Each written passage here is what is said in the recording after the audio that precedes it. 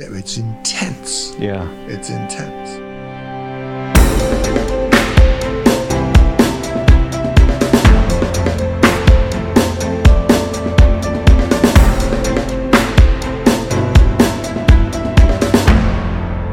I love living in New York. I'll put up with anything to live here. I really like it here. Well, you're going to put up with something everywhere. That's true. You know, until you don't have to put up with anything. That's true. Well, first of all, I wanted to, John Patrick Shanley is our guest on the podcast today. I just wanted to say thank you so much for doing this. Thank you for the time. Your hospitality and having me. Oh, no, thank you for having me. I'm very excited. No. Yeah, no, I appreciate it. I have been a fan for a very, very long time as an actor in New York. I think like many actors, we've been working on your material forever. We kind of go through the whole library of stuff when we're in drama school, I guess, and work on so many different plays. So this is exciting. I appreciate it. We're going to talk a little bit about some of your plays, sure, if we could. And then we're going to talk about your new play coming up, Candlelight, which I read and is amazing. So we'll get to that.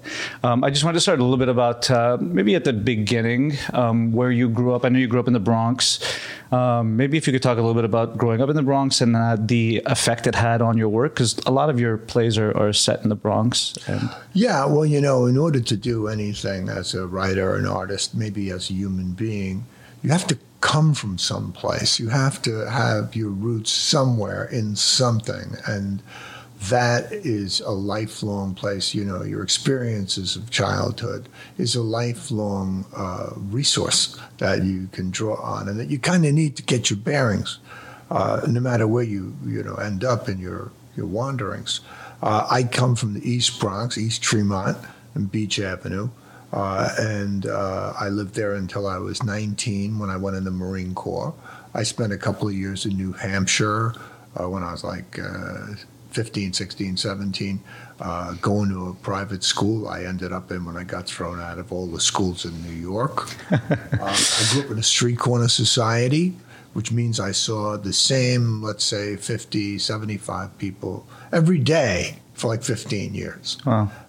And that continuity together with an incredibly stable home life gave me a rock-solid foundation from which to view the world. There was a quote somewhere that said you said that it wasn't even true, but you had said something like that. I don't believe in. You were at Catholic school, and you said that you didn't believe in God, and you got kicked out of school for that. Yeah, I was in Cardinal Spellman in the Bronx, and I was in religion class, and a brother who was a really curmudgeonly guy named Brother Henry, always like reeked of cigarettes and other things. He explained that if you were baptized, that you had implanted in you the seed of faith, and that was a lifelong thing. And I raised my hand, and he called on me, and I said, I was baptized, and I went to 8 years of Catholic grammar school. This is my second year of Catholic high school, and I don't believe in God. And it was like an atom bomb went off in the room. And afterwards, after class, all the kids like rushed up to me and went, "You don't believe in God?" And I said, "No, I believe in God." I was just giving him a hard time because the guy's such a lousy teacher. But word got to the principal, and I was, sent down there for that and other stuff, and they threw me out. I was also failing all 6 subjects and other misunderstandings. Got it. I also read that you were doing stage manager work on plays. I was on stage crew. I was building stage crew. I was building scenery, and then I was on stage crew in the running of the shows, particularly this kind of magnificent production of Cyrano de Bergerac, which people still were talking about when I went back to the school when I was 50. Wow. It had been an amazing, beautiful, I've seen Cyrano a number of times. It was the greatest Cyrano I've ever seen by far. Wow. And I know I'm speaking through youthful eyes when I say that, but there was something special and magic about it. Would you say that's maybe that performance has made you want to get into writing or in some way the industry? You know, I was already writing. Oh, you were? I was writing from certainly the time that I was 10. And I was certainly writing the whole time that I was at Cardinal Spellman and ever afterwards. I was a born writer. I did not know about plays. And The Miracle Worker and Cyrano de Bergerac, both produced by Cardinal Spellman High School, were the first two plays I ever saw, and they were both spectacular. That's interesting. Did anybody from those plays go on to become famous actors? No, the guy who played the lead in Cyrano could have. But he was like a tormented visionary from another world who was only visiting us here. And after he graduated from Cardinal Spellman, apparently he wandered the world as an itinerant seeker until he faded into obscurity, into the fog of time. Into the fog. The fog is where I want to be. Actually, I wrote down a quote you said. You said something about growing up in the Bronx. You said, I was in constant fights from the time I was 6. I did not particularly want to be. People would look at me and become enraged at the sight of me. I believe the reason was that they could see that I saw them, and they didn't like that. That is correct. Yeah. What do you mean by they saw that I saw them? Like for who they really were? You know, I grew up in a place that was profoundly anti-intellectual and racist. And not as racist as like when I was a kid, my sister moved to Maryland and I went and visited her there a few times.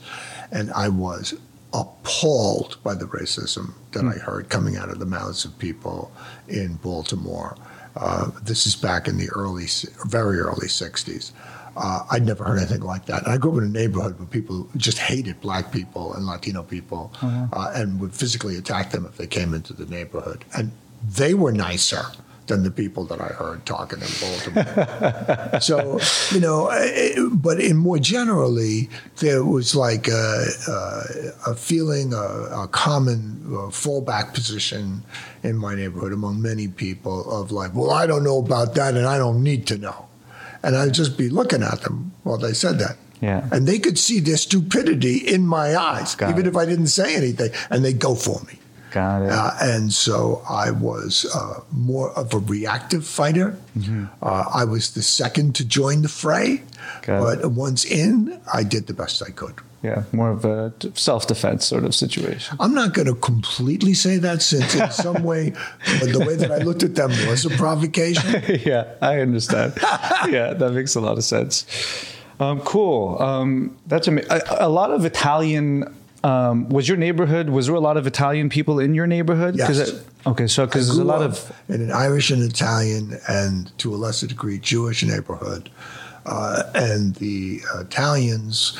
I would go, and hang out at their houses. I had from a number of Italian American friends, and their houses were so different than my house because, they would openly talk about sex. They actually seemed to be interested in the food they were eating being tasty. They were involved in having clothing that they thought was attractive. None of this was going on in the Irish American household. The only thing that we had was talk. The talk was good. The clothes were not good. The food was not good. The sexuality was they trying to stamp it out at every opportunity. And I guess, every culture has its repressions. And every other culture offers some kind of relief from those repressions. And the Italian-American culture offered me significant relief from the Irish-American repressions. Interesting. Is that where a lot of where you drew on for inspiration to write Italian-American Reconciliation? Absolutely. Moonstruck and all of that Absolutely. Stuff? These were idiosyncratic households as well as colorful. And I enjoyed the differences between us a lot. And in writing about love, like in Italian-American Reconciliation or Moonstruck, I was writing about I was using the Italian American culture to free myself to write in the way that I wanted to write, to express myself in the way that I wanted to express myself about romantic love. Yeah. And the neighborhood, I think the wonderful thing about that play, I think, is you capture the neighborhood, the world so beautifully. It's not just the characters, but where they are in like just everybody in the neighborhood. You know, Aunt May has this this beautiful way of taking you into that world. I feel like that character, she's like the rock in a sort of a way, and also like brings the authenticity of like that Italian community together, and having somebody like that around. I mean, I think that children are born to love. And they will love what they are given, as if they are allowed in any way. And one of the things that they are given is their circumstances. So children tend to love where they come from. This can have incredibly negative consequences if you are raised in a community that is xenophobic, and you want to validate that community because you love it, because you're a child. Then you're going to defend it very often in a lifelong manner, even if it enhances your blindness. Yeah. Well, speaking of love and that play, just selfishly, I have a question about the play. Aldo, in the play, obviously, Huey and Aldo are best friends or very close friends. And Huey was married to Janice. Aldo comes to him and sees that Huey is in this kind of crazy state and thinks that he's lost his manhood, and the only way to get it back is to go back to Janice. Yes. And to get it, because he says she took my manhood away, or I forget exactly what it is. Aldo decides to help his friend out, even though he says he thinks it's a bad idea for him to get back to her. And so he goes there to loosen her up a bit so that she doesn't kill Huey when he goes to show up. Yes. Now, on working on the play, because I worked on that play, I had this idea, but I wasn't sure if Aldo was going there selfishly for himself because he was in love with Janice. I think that, again, children love, and so they were kids together. And on some level, he loved her. I don't think that I think that he, his plan is this guy, his best friend, the guy's ex-wife is a holy terror. And the guy, his friend, is in a clinical depression with manic aspects, and thinks that the answer is to go back to his ex-wife. And his friend, played by, whose name is Aldo, he hatches the plan of he will save his friend by seducing the ex-wife first. Right. And I think that he feels that Janice loves him, that she has attraction for him, and that's why she played all of these vicious games with him when they were children, because she was always poking him. And whatever reason you poke somebody, if you keep poking them, usually means there's something there, there's something going on. I don't think that Aldo would ever intentionally break the heart of his friend. I think he's a very good-hearted person. And also, Aldo's a bit of a rube. He, likes to think of himself as an experienced lover, but in fact, he's really green, and he doesn't really know very much about women. Yeah, there was all these things when people would say they had these thoughts that the person that the woman that Aldo's talking to in the beginning at the end of the play was Janice, but it's not. No. Right? Yeah, that's what I figured. Amazing. Danny in the Deep Blue Sea, a play most young men love to work on. I think we all feel like there's a bit of Danny in us in a lot of ways. Where did the inspiration for those two characters come from? They are I don't even know how to articulate. It seems like they're fighting themselves in a lot of ways. There's a lot of angst and a lot of stuff happening below the surface. and it manifests in this rage and anger and this wanting to be need for compassion and love and acceptance in a way, and it leads them to, well, Danny especially leads him, I guess he also could be how he grew up or whatever, but he manifests it in violence in a lot of ways. Mm-hmm. I was wondering, was there somebody that you knew growing up like that, or how did that? Well, I grew up with a lot of people like that, and I was like that.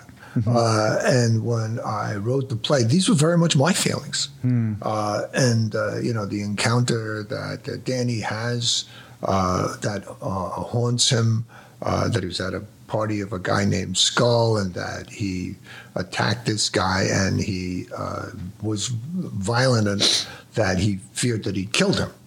And I had that fight. I was describing the fight that I had in the play in real life. Fortunately, I didn't kill that guy. But the only reason I didn't kill that guy is I didn't kill him. Right. We're not responsible necessarily for positive outcomes any more than we're necessarily responsible for negative outcomes.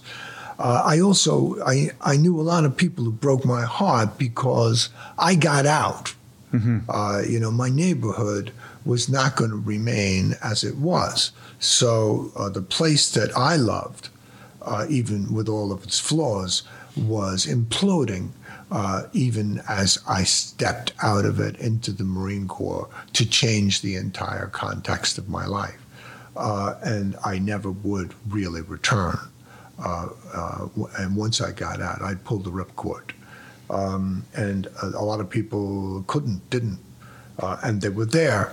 And the next act began to unfold, which I had foreseen would be largely dark for them. And I got to see these beautiful young people go through the meat grinder of facing being an adult with the very limited tools they have, and the pain that they carried, and the rage that they had. I wrestled with those same things, but I had gotten out.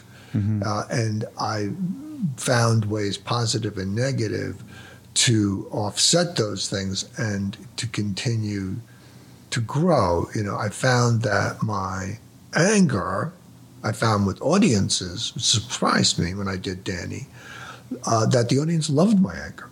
They were like, go for it. Yeah. This is great, Mm-hmm. And I was shocked and for a moment appalled, and then uplifted, because I'm like, it's okay to be me. Yeah. With all of this stuff. Mm-hmm.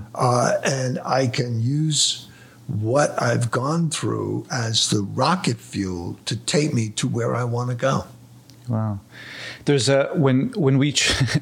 when we train with teachers on that play specifically, it seems like, and I wanted to ask you about this, it seems like everybody kind of says the same thing when approaching Danny.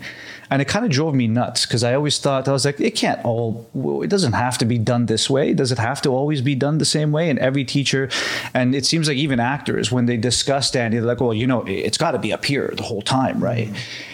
And I'm just like, does it really have to be up there the whole time? Like, as somebody that reads the play and I see a lot of different colors in different places, but a lot of times, most of the performances, and I know it's as a result of everything that they've gone through, but they're almost screaming at each other the entire time. Well, first of all, there is no one way to do something. Second of all, some people have that size. They contain that size. Mm-hmm. And so it's legitimate. Right. John Turturro contained that size. Right. And so it was legitimate. Mm-hmm. Some people mimic somebody who has that size. And I don't mean size simply as a positive, but it does mean a big person. Right. It means a person who has a whole solar system inside of them, with cold planets and hot planets and a molten center. They can go and bounce off of all those different parts of themselves. And that's where the variety comes from. It's because they themselves are various. Mm-hmm. Nice. Well, that's good to know. Yeah, I was always curious because it was like, even when you talk to actors, like, oh, it's got to be up here the whole time. And I was like, well, I thought I'd just ask. Which one, out of all of your published plays, which one came first? Like, which one was out of the collection? Which one was your first published play? I would say The Red Coat. The Red Coat. Mm-hmm. And which play do you think was Which is a one act. Mm-hmm. And which one was the one that you think kind of changed your career or changed your... Danny and the Deep Blue. Danny and the Deep Blue Sea. Wow. No question about it. Wow. I wrote Danny, and I got accepted into the National Playwrights Conference at the O'Neill in Connecticut. And the first thing that they did was they had all of the writers, like 10 writers, and then the directors assigned for those plays, and designers, and the artistic director was Lloyd Richards at that time. And you went into sort of a schoolroom. And there was a desk in the front, and then there was sort of school chairs, and each writer in turn would get up and read their script to the group. Certainly one of the writers I remember from that was August Wilson reading Fences for the first time. And that was pretty thrilling. And so then they asked me to do it, So I got up and I sat down at the school desk, the teacher's desk in the front, and I started to read the play. And when Danny flips out, not that long after the play begins, the entire front row of people listening picked up their chairs and moved them back 5 feet to give you some idea of what was going on. It was very clear to me. First of all, I'd never been asked to read one of my plays out loud before. And you were reading Danny's play yourself? I read all the parts. Of it. Oh, wow. I was doing the play. And I suddenly realized somewhere in there, this is who I am. I am telling you, for the first time in my life, I'm announcing who I am. I've been hiding it. Mm-hmm. And get ready, because here it comes. And it's a lot. Yeah. And it was thrilling. And after, everybody there just sort of closed in on me. They just, they were drawn to it. Mm-hmm. And I knew something then. And then when I did it at Actors Theatre of Louisville with John Turturro and June Stein, it was an international festival. And they'd flown in. They had all this money from the Humana Corporation. And they'd flown in theater artists and producers and critics from all over the world. Wow. For this event. When we did the first performance of Danny, it was in a 300-seat house. And at the end of the play, the whole audience stood up and started cheering. Wow. And it was my dream come true. It was like every fantasy that I'd ever had about anything, Mm-hmm. And I was weeping, and many people were weeping. And I've been very fortunate in that I have had like astounding moments of validation, periodically, often separated by years of silence. And this was my coming out party. It was more than I ever could have hoped for. And I remember thinking, wow, I did it. Mm-hmm. That thing that this was the goal of my life. I've done it. I'm 32. Wow. What now? And it must have been even more amazing because you were probably scared to death, as you were saying, because you're like, this is really me. I wonder how everyone's going to take it. And for them to take it that well and celebrate it, for being honest about who you were. I think from the first reading that I did for that very small group, mm-hmm. I knew something. Nice. I knew something. I knew it was going to be okay. Yeah. Do you work from the characters out, or or does it vary with every different play? I'm writing a little bit now. I wouldn't say I'm that very good, but I'm trying. And the hardest part is the hardest part is rewriting, definitely. But I always wondered, some people work from a story and then they build into the characters. Some people have these amazing ideas for characters and then build a story around them. I was just curious as to. I've worked in so many different ways.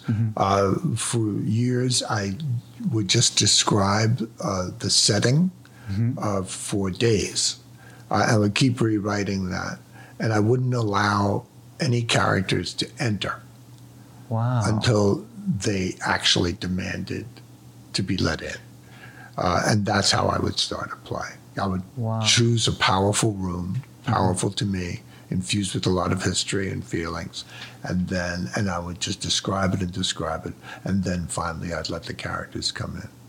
I recently started a play that's not like anything that I've done, and it's something that I've been thinking about for many years, this particular premise, I guess you'd call it, but I'm like, I can't do it because I don't have a main character. I just don't have, I don't get who's at the middle of this thing.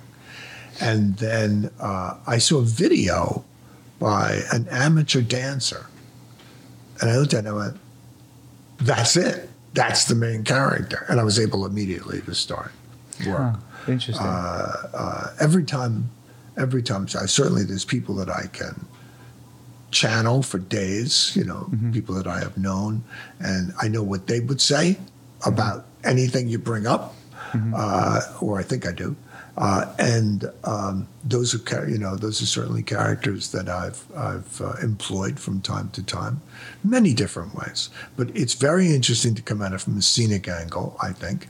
I've never heard that before. That's amazing. That actually helps a lot just to think about that, because I feel like then it would, the characters would, the idea of having the characters be invited into that setting in a way, it just, I think it would be easier to even come up with the characters based around the setting. They're there, The idea really of coming up with characters is misleading maybe, because we contain multitudes, as Whitman would say, and we don't recognize it, We have dreams every night, everyone, even if they tell you that they don't. Dreams every night. Yeah. And it is a different reality than one we're experiencing when we're awake. And those dreams contain characters. Very often they don't say anything, or they say very little, but they are a powerful presence that we contain. I'm sure, if you have relatives that you grew up with, mother, father, sisters, brothers, and, you're faced with, let's say, a slice of apple pie. And now you say, you like apple pie or not. But you could tell me what your mother thought of that apple pie and whether she would like it or not. You could probably hear her voice saying what she thought about that apple pie. That's true. And that is a voice, along with all these other voices you contain, that informs your day-to-day, moment-to-moment experience of life. All those voices correlate to you every moment of your life, and you have to fight the you for a place in that chorus. And also pay attention to the voices. Yeah, I find that most people have more trouble paying attention to their own voice than they do to hearing all those other voices. They can't hear their own. They're drowned out by how much they hear. Wow. And that's a great thing once you recognize what it is. Yeah. It's funny, we're talking about mothers and grandmothers. I was watching Moonstruck not too long ago, another amazing film. And there's a line in that film that gets me every time I watch it. And it's because it reminds me of my grandparents. And I forget her name, Julie Bavasso. Julie Bavasso. She's in bed, and her husband is standing by a window or something. And she stands up just slightly, and she says, something, standing there in that light with that smile on your face, you look 25 years old or something like that. It's such a beautiful line and so beautifully delivered. And I remember, and then his reaction is also so beautiful. Yeah, it is. Just both that little section is just I'm like, wow, beautiful line, beautifully acted by both of them. And it just took me to another place also. And it reminded me of the pure love that my grandparents had, just a very, very pure love. And now that you're mentioning, we have all these voices of other people in our head. I was thinking, yeah, I could imagine my grandparents saying something, and it would probably be something that I could pull from. Yeah, Odysseus, when he goes to the entrance to Hades and he talks to the ghosts one by one that drink from the cup of blood he was instructed to offer them. We all get to talk to those ghosts. We have conversations with them every day. Mm-hmm. Moonstruck, how did that change? Did that change the trajectory of your career even more? After yeah, I that? mean, that's a different kind of success. Yeah. In that, I had worked almost exclusively in theater till that point, and also, the number of people who saw Danny and the Deep Blue Sea. I mean, I made $5,000 in royalties from Danny and the Deep Blue Sea in its first run. Wow. It's just, small theater, bunch of people come, but not that many people. Right. And then, the play closes after, 2 months, 3 months, and then on with the next thing. If you did that and did nothing else in a year, nobody would ever think of you again. Right. And then you do Moonstruck, and it is a global hit. Then and you can never comprehend that. You never understand that. But then I started to make a lot more money, and I ended up directing a big film, Joe versus the Volcano, with Tom Hanks and Meg Ryan, and produced by Steven Spielberg and Kathy Kennedy and Frank Marshall, and had that experience. I keep getting to have experiences that I didn't particularly think that I would ever get to have. They seemed like pipe dreams. I didn't particularly want to direct a movie. I wasn't interested in it. I didn't even go to the movies that much. And then I was faced with poverty. And I'm like, okay, well, then I guess I better go into this medium. And then once I started to investigate, I'm like, well, this is a really interesting way to tell a story. It's different, and I like it. I like to use these materials because there's stories I'd like to tell that I can't tell in a play form. Right. I need another way to do that. And so that opened up a lot of artistic doors in me of different ways to write about things, which provided ventilation for me from theater. Because if you just do theater and do theater and do theater, that becomes a trap too. Yeah. Do you have a favorite piece of work that you've written, whether a play or a film, like something that you is probably more special than any of the other ones? I don't know. I mean, these memories get colored by the reception. Right. I remember thrilling moments, like when I did the dress rehearsal, an invited dress rehearsal for Beggars in the House of Plenty. That was one of the most exciting things I ever did. That was in a 99-seat house, and Dana Ivey and Laura Linney and John Tenney and Lauren Dean and Daniel von Bargen, and it was electrifying. That's the only word I can use for it. And I was using techniques I hadn't used before. I was writing about my family. I was Sandra LaQuasto did the scene design and did this especially brilliant job, and it came together, and it was a thrilling achievement, really. And achievements are things that happen on a day. Winning the Academy Award was an achievement that I had on a day. And then you go on, you climb to the top of the mountain, you go like, I'm at the top of the mountain, and then you go like, okay, I got to go down now. Yeah. What's the day after the Academy Awards like? It's sort of like it's kind of aimless. I always think about it. Yeah. I wonder, because that day is so big, I wonder what the next day is like. Oh, it's just aimless, I remember a photographer came to me the next day. I was staying at the Chateau Marmont. He came to me the next day and said, I wonder if I could take a picture of you with the Academy Award. I said, okay. And so we went down to the swimming pool, and I think I was like sitting on the diving board or something, and he took a picture. I'm not sure I ever saw the picture. I heard that it was up on the wall of the Chateau Marmont for many years after that, until their refurbishment, I guess. But it was, I was like, okay, somebody gave me something to do, because I got nothing to do today. That's hilarious. That's so funny. A lot of calls, I'm assuming, after that started to come in to direct more things, or? Well, actually, no. It was writer's guild strike. Oh. Wow. So I couldn't work, which might have been a mercy. Yeah. You know? Spielberg called me. I didn't know it all. He called me out of the blue. He said, "Hi, is this John Shanley?" I said, "Yeah." He said, "This is Steven Spielberg." I'm like, oh, nice to meet you, if only on the phone. And he said, "I read this screenplay you wrote, Joe versus the Volcano. I think it's terrific." I said, "Well, thank you." He said, "I understand you want to direct it." I don't remember ever saying that. I said, "Yeah."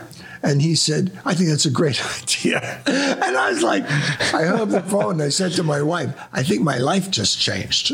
And boy, oh boy, was that a big job. Whew. Wow. Amazing. I was actually, that's amazing. I was at the Lincoln Center a couple of years ago, and I was watching, I was working on, I think it was Long Day's Journey into Night or something in class. And I was standing at the desk, because, you can go and watch plays there. There's a room and you can go and sit there. And I was standing there, and I had the play in my hand, and there was a gentleman standing beside me, and he looked down, and I guess he saw the play in my hand. I said, "Oh, are you watching Long Days?" I said, yeah.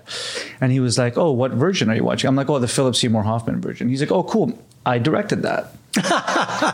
And it was Robert Falls, I think his name is. Bob Falls. Yeah. And he was standing right there, and he was like, I was like, "What are you talking about?" He's like, "Yeah, I directed that play." And it was so crazy. And he sat behind us. It was me and my scene partner, and he sat right behind us. He was watching something else, but he would check in every once in a while. And then he was very sweet and very nice, but we started to talk about Philip Seymour Hoffman, which is what I wanted to talk to you about, working with him. What was that like? Robert Falls said that he walked around with this overwhelming sense of I don't know, like nothing he was doing was good enough or something like that. He just had that on him at all times. I don't know if that was during the play or what it was, but I just wanted to see, because I adore him. He's one of my favorites, and he was amazing in that play as well. Amazing in Doubt. I just wanted to know what was it like working with him on that film? Well, I knew Phil for years before that, and we'd been on vacation together. I knew his, in effect, wife and children, and we were in the Labyrinth Theater together for some years. He was a fascinating guy. He was not a happy guy when I knew him, when I worked with him. There was a heaviness in him. Said, it's funny, Bob Falls said that he sensed that Phil never thought he was good enough. Because I remember listening to Phil telling Ron Cephas Jones, who's a wonderful black actor who's getting a lot of work now, "You're good enough," And it was one of the first times I heard that expression. And I thought, what an odd thing to say. I guess and what he was saying was, you don't have to do anything. You're good enough. Who you are is good enough. Right. I didn't, and I might well be wrong, I didn't feel like that was what was in Phil's head.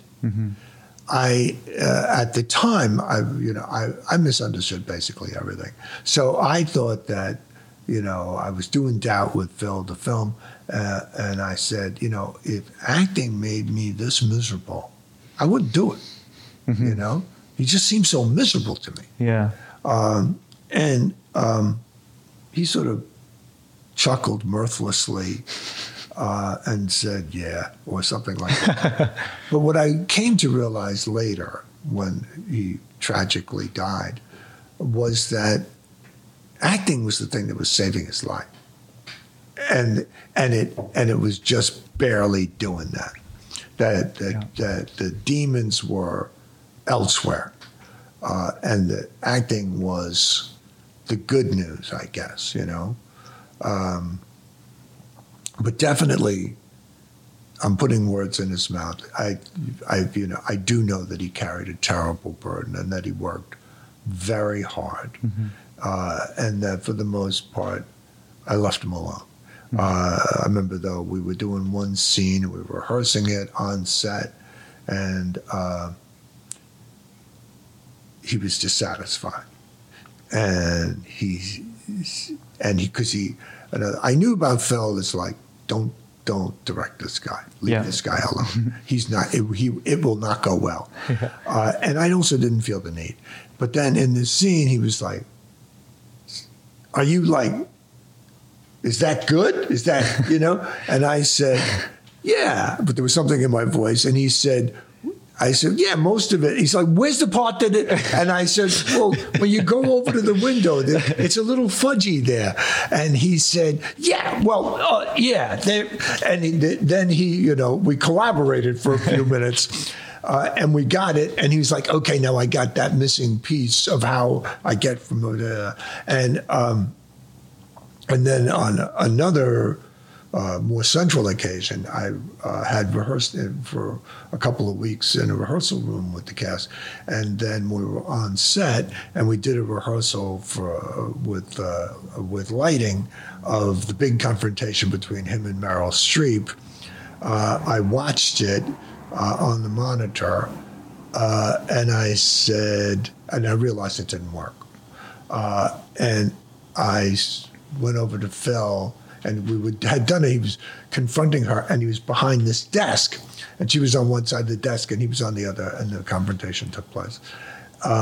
And he was in a chair, and she was standing up. And I went over to him. I said, "You're going to have to get out of the chair. It doesn't work." And he said, "That's what we rehearsed." And I said, "I know, I know. But it doesn't work." And he said, "All right." And then I said, "You're going to have to come out from behind the chair." And, you know, like, I think for a lot of people, they go, "Well, what's the big deal?" Right? But when you're an actor and everything is based on action, on motivation, on why I do things, this becomes like a big deal. And also, this is the most important scene in the film for him. And he said, "Okay." And so we rehearsed it again, and he came out from behind the desk like a truck going out of control. And I was like, "Okay, that's great. That's what we're going to do." And then Roger Deakins, my legendary cameraman, who was mostly monosyllabic and very charming at the same time, he said, oh. And he turned to his crew and he said, "Totally different fucking idea," and started tearing down instruments. Did he not get it in the shot? Oh, no. That was in rehearsal. Oh, in rehearsal. Got it. That's when Roger realized he was going to have to relight the whole scene. Got it. That's hilarious. And what was Meryl Streep like working with her? Meryl is like a hard-working, keep to herself, always does the right thing to the point of that would make me suspicious of a person. And she, we were in rehearsal, and at a certain point in rehearsal, she's like over by the donut table, I'll call it, and she's looking at the ceiling, and she said, "I don't really know what rehearsals are for." And I knew that was for me. Oh my goodness! And my reaction was to talk about the monkeys of New Delhi. I launched into a thing about the monkeys of New Delhi for about 30 minutes. You had visited New? Never been. Oh. Read about it. And the uneasy relationship between the animal kingdom and the human kingdom as evidenced by the monkeys of New Delhi. That's so funny. And the reason, it was instinctual, and the reason I did it was I'm not going to talk about what you just said. Yeah. I am going to demonstrate that I'm very intelligent.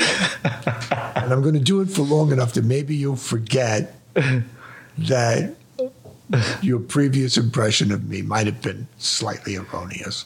And we can, do a rehearsal that bears fruit for us all. And I did that. I don't know if it worked, but we did get on very well after that. Yeah. And I described afterwards the collaboration, because we would sit around and Meryl knitted. So she's dressed all in black and a bonnet, the whole thing, and she's knitting, right? And Amy Adams, she's dressed all in black and the bonnet. And after a couple of days, she starts knitting. She takes it up, right? So now I'm reading the New York Times. So we're sitting in the middle of the set while they're lighting and everything. And I'm reading the paper, and these two women dressed in black are knitting just like the Fates. Yeah. Incredibly quiet. I very rarely spoke. I never deeply engaged because I knew they were working. Right. That's when they're working, you Yeah. know?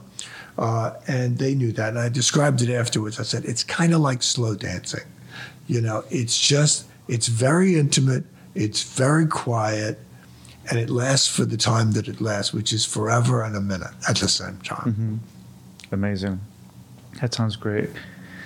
It would have been nice to be a fly on that wall. It was kind of, the first AD hated us. He's like, why doesn't she go to her trailer? Well, that brings us to something that you have written recently.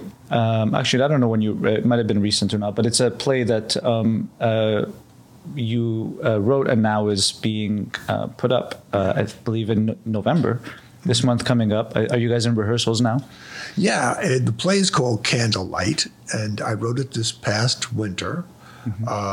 And we're in rehearsal now, and it's going really well. I couldn't be more pleased with the cast. It's about two Nuyorican kids in Bushwick who are 10 years old and who, as I describe it, fall into something deeper than love. Mm-hmm. With comic and explosive and romantic and tragic results. And it's a phantasmagorical play. Definitely. Elements that are maybe reminiscent of Midsummer Night's Dream, mixed with Lorca. And there's a little bit of Romeo and Juliet. There's a balcony scene. There's a whole lot of references to Romeo and Juliet Yeah. in there as well. Yeah. But it's I've not done anything like it before. Yeah. And yet I think you would recognize it as being of a piece with my work when you see it. I'm very pleased with the scenes. The scenes, every scene is interesting to me, and I don't get tired of it. Mm-hmm. And at the same time, it terrifies me because the opening couple of scenes of the play are close to impossible. I'm asking the director and the actors to do impossible things, and they're doing it. So that's sort of cool and interesting. I've definitely, when I was in rehearsal with them the other day, and I was making some line changes, and I said, I'm making these line changes about making these characters speak in a more naked and sincere way. And I said, sort of my job is to get all the way right up to the edge of really bad, because that's where the good stuff is. Mm-hmm. And that's what we've been doing. And they've shown almost reckless willingness to go there with me. Beautiful. I'm sure it's going to be really, really good. I was reading it, and there are moments in the play that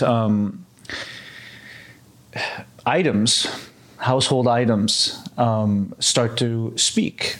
And you've personified various things. It reminded me a little bit of when I was reading it, sort of like kind kind of in what is it? Is it the Beauty and the Beast? Is it maybe that sometimes? Yeah, Beauty and the Beast sort of situation. I was wondering, is that in the character's head? Are they dreams, or are they manifestations of what's happening inside? I guess I'm an animist, okay. And so actually I do think everything's alive, and I think in effect physicists would agree with me. Everything's in motion, including us. Nothing is discrete. One thing from another. Nothing is separate from another thing. There are these things called neutrinos that go like a wind through the universe. And when they get to us, they just go through us too. And so like we're sitting here talking and these neutrinos are going through the back of you, out the front of you, into me and out the back of me and continuing on their merry way through planets and God knows what. And which means we're actually all a single unity. And that this collaboration we call humanity is in fact a single being that has a fractured consciousness broken up into myriad pieces that reflect off each other in positive and negative ways. And that, so for me, for a chair to talk, they are talking. They're going through me. They're changing what I say next. I see. They're in the conversation. I couldn't push them out if I wanted to. Interesting. And the title Candlelight, where did that come from? How did you come up with that? I have and I think many people do, such a consoling feeling about candlelight.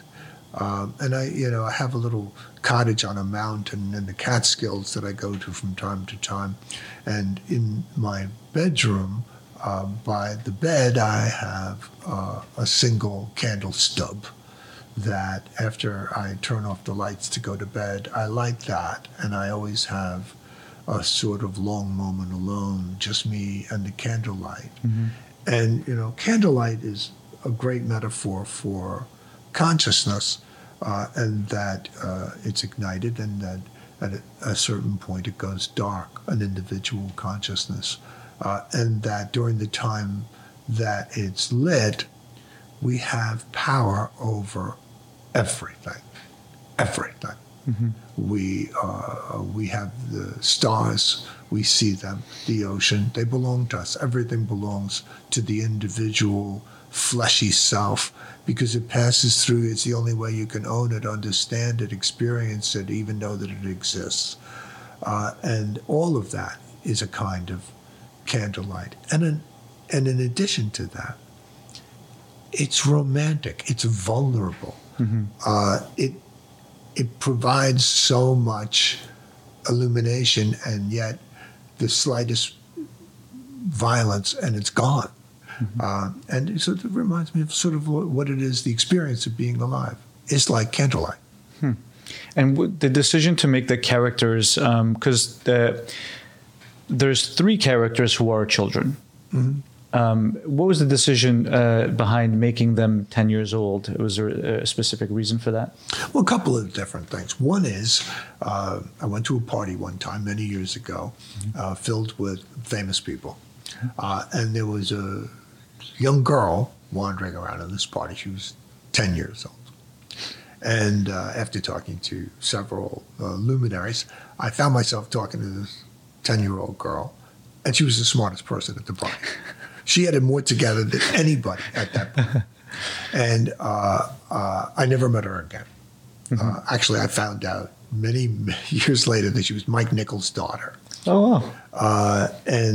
But what I came away with was, wow, it's such a shame that girl's going to go through puberty. She's got it so together. If we had like a lot of people like her, the world would be an incredible place. But she's going to have to go through this almost lifelong upheaval we call puberty. And she's right now approaching the meridian. And so that she's learned a great deal. She has a great deal of sophistication, but she hasn't yet to be completely unhinged by hormones. And I thought, well, that's an interesting moment in life. And so I wanted And also, I don't believe that there is anything but childhood. I think the distinction called adulthood is artificial. I agree. We're children, and then we die. So that's kind of what's going on. And so I know that if I cast adult actors, that they will have at their disposal their whole childhood. Mm-hmm. And they will have the 10 years old.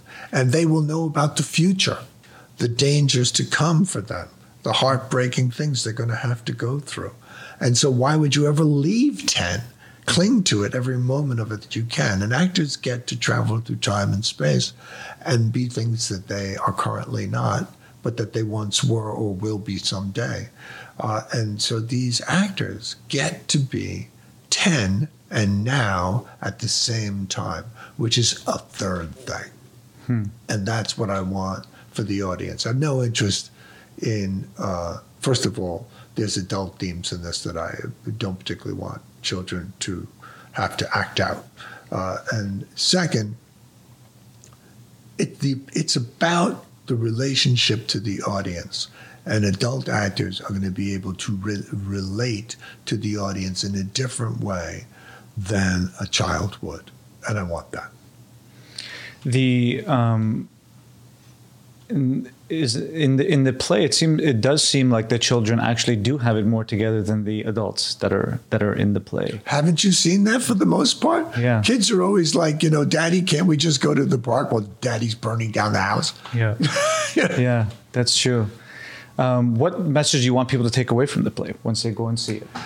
I think that, whatever people take, what people think when they see one of my movies or plays or whatever, and then they tell me afterwards what they took away. Mm-hmm. I never could have come up with it. You know, they're like, oh, that reminded me of my Uncle Billy, because, he used to have a teapot that looked just like the one that woman was using in the sea. And I'm like, okay, great, Yeah. So, but I do think that the audience will, my great thing when I go to a play is I sit there before the play starts and I am miserable and hopeful. I'm miserable because I'm like, this is probably just going to be I'm going to know in 5 minutes everything that's going to happen for the next 2 hours or however long this thing is. Mm-hmm. But what if it's that other thing where it's just new somehow? Yeah. And I am hopeful. I think it will be true that the audience will not be bored. And I think that that's a big thing, a rare thing. And that they'll go like, I haven't really seen this before. Yeah, no, it's very different than anything of yours that I've ever read, but at the same time, very much within the language style of your writing, which is really, really cool. And I'm really excited to see it on the stage. I think it's going to be really, really awesome. Looking forward to it.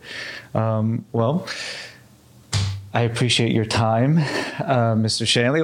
Before we go, any advice to up-and-coming writers who are maybe just getting started or struggling with something, anything that you think would help somebody just along their journey with writing? I would say just keep going. Ignore your feelings. Ignore your feelings. Your feelings are squalling children in the back seat while you're trying to drive the car.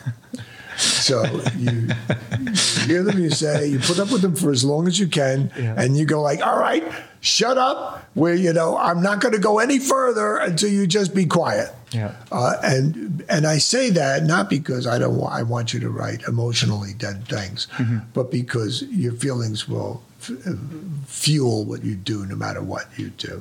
But very often, these voices will come into your head. This is no good. I'm going to stop. It stinks. I don't know why I ever tried this. I'll never be any good. Nobody will ever do this. And all of that just gets in your way. Has nothing to do with anything. And you're going to fail a lot. And failure is fine. You can call it failure. You can call it whatever you want to call it. Just keep going. Just keep going. The fires, the buildings, all of that, the falling down, the earthquakes, the cracks that open in the earth, they're all right behind you. So you got to keep going. You don't stay in the disaster movie, you just stay one step ahead of the disaster movie, and eventually you'll probably get somewhere. I've noticed that anybody who sticks with it eventually gets somewhere. Stick with it. Stick with it, and then you'll get somewhere. All right. Thank you so much. I really, really appreciate your time, and looking forward to seeing Candlelight, for sure. Well, I much appreciate talking with you.